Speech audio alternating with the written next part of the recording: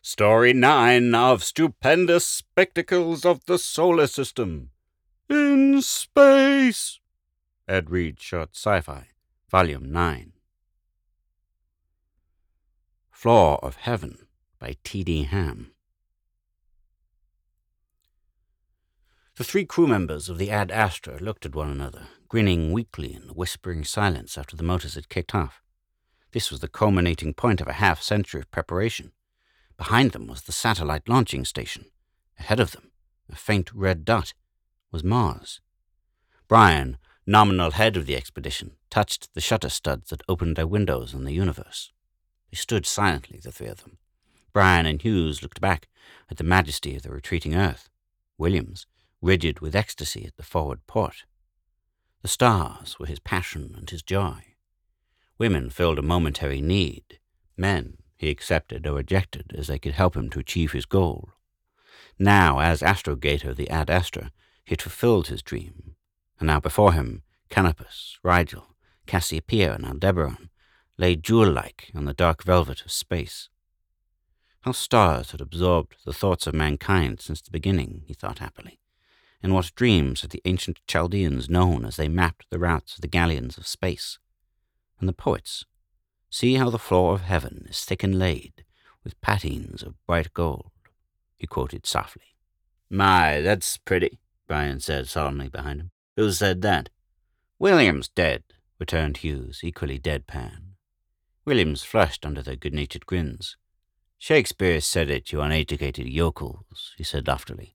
How come you aren't cheating each other at gin rummy yet?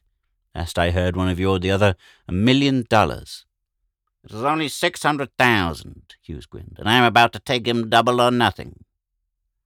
The weeks passed slowly. Barely audible, the computers ticked, keeping the ship on course. Brian and Hughes wrangled amiably over their interminable card games, throwing an occasional joking aside to Williams, watching the stars, absorbed as a miser fingering his jewels.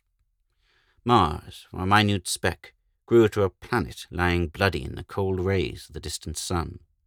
Strapped down in obedience to the computer-given signal, the ship reversed, fired its rockets and touched down on her supporting pillars of flame, and became only a shining needle dwarfed in the immensity of the pinkish-red desert. They looked at each other doubtfully, conscious of anticlimax. There was little different from the far reaches of the Gobi Plateau, where they had trained for weary, boring months. Brian and Hughes drew the lots as the two to don their heated, protective suits and explore within cautious distance of the ship. Williams, restless and bored, watched their horseplay resentfully. Even the tenuous atmosphere of the dead world dimmed the splendor of the heavens. Why didn't they hurry and get it over with? He shivered a little watching Brian and Hughes trudging clumsily in the sand, throwing out a comment occasionally for the benefit of the tape recorder in the cabin. This is different from the deserts back home, Hughes said. Back there you get the feeling they're just waiting for somebody to move in. But here, it's more like a haunted house, Brian finished for him. Williams, adjusting his headphones, was conscious of a deepening of his faint uneasiness. Why didn't they hurry up and get back? All they really had to do was build a cairn and plant the Federation flag. They had found a few rocks, and Brian was stooping to bury the prepared canister with the data of the flight. Williams, watching incredulously as Brian and Hughes reeled and staggered, was dimly conscious of a sudden faint tremor along the ship.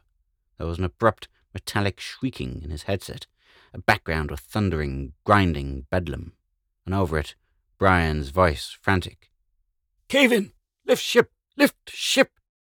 It had been the one constant in the shifting, nebulous mass of theory drilled into them. They were valuable. The ship was irreplaceable. With a last unbelieving look of horror at the gigantic crack widening under the very feet of his companions, Williams threw himself into the control seat and threw the lever over to takeoff position. The rockets fired and the ship rose majestically, the 1,000-foot fiery splendor of her trail, blotting out the spacesuited figures, toppling into the thundering chasm.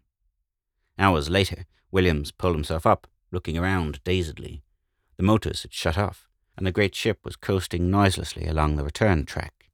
Only the computers ticked steadily, and the air valves made a muted shushing in the silence. Funny, he hadn't noticed the silence on the way out. Sometimes he'd even been irritated with the noise Brian and Hughes had made with their eternal wrangling over their cards. Automatically he pushed the forward viewing plate button, feeling a familiar sense of timeless peace as he looked out on the eternal suns. Mechanically he ate and slept in the days that followed, dimly aware of a giggling, wild-eyed stranger in some remote corner of his mind, waiting to overtake him if he showed awareness of his presence. He pushed away, too, the thought of Brian and Hughes, forgetting in the sameness of his days that he had ever been anything but alone. At first he had cried a little in his lonesomeness, but as the weeks went on he remembered only that once there had been others who had deserted him. He nodded familiarly to the stars, smiling a little.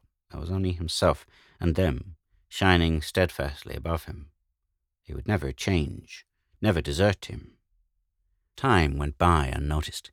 The green dot of Earth became a glowing green and blue orb, circled by a tiny white dot. The computer changed its rhythm. Above the control board, the strap-in warning flashed unseen as the rockets fired, swinging the ship into the turnover, ready for orbit with the satellite ferry station. Williams, gazing with dreamy pleasure at the jeweled curtain above him, was hurled against the port by the sudden surge of acceleration. The ship heeled over, twisted, then turned. Williams hung head down, screaming, as the black curtain tore, the stars falling dizzily away. Below him. A year later, the psychiatrists, quite pleased with themselves, found him ready for duty again. Not in space, of course. But the hero of the first Mars expedition was always sure of a job with Space Authority. Now he could even look up at the stars at night, without screaming with vertigo. Tonight, walking confidently along the country road, fragrant and dotted with shining pools after the recent rain, he looked up, thinking nostalgically, the patines of bright gold. A coldness about his feet halted him. He looked down, and once again the black curtain tore before his eyes. Once more they were there, the cold, unfriendly stars, swinging in the empty void. Below him, falling downward past the whirling suns, he screamed, hardly aware of the choking wetness in his lungs. About him the inch-deep shining pool rippled for a moment, and was still, reflecting once more the floor of heaven.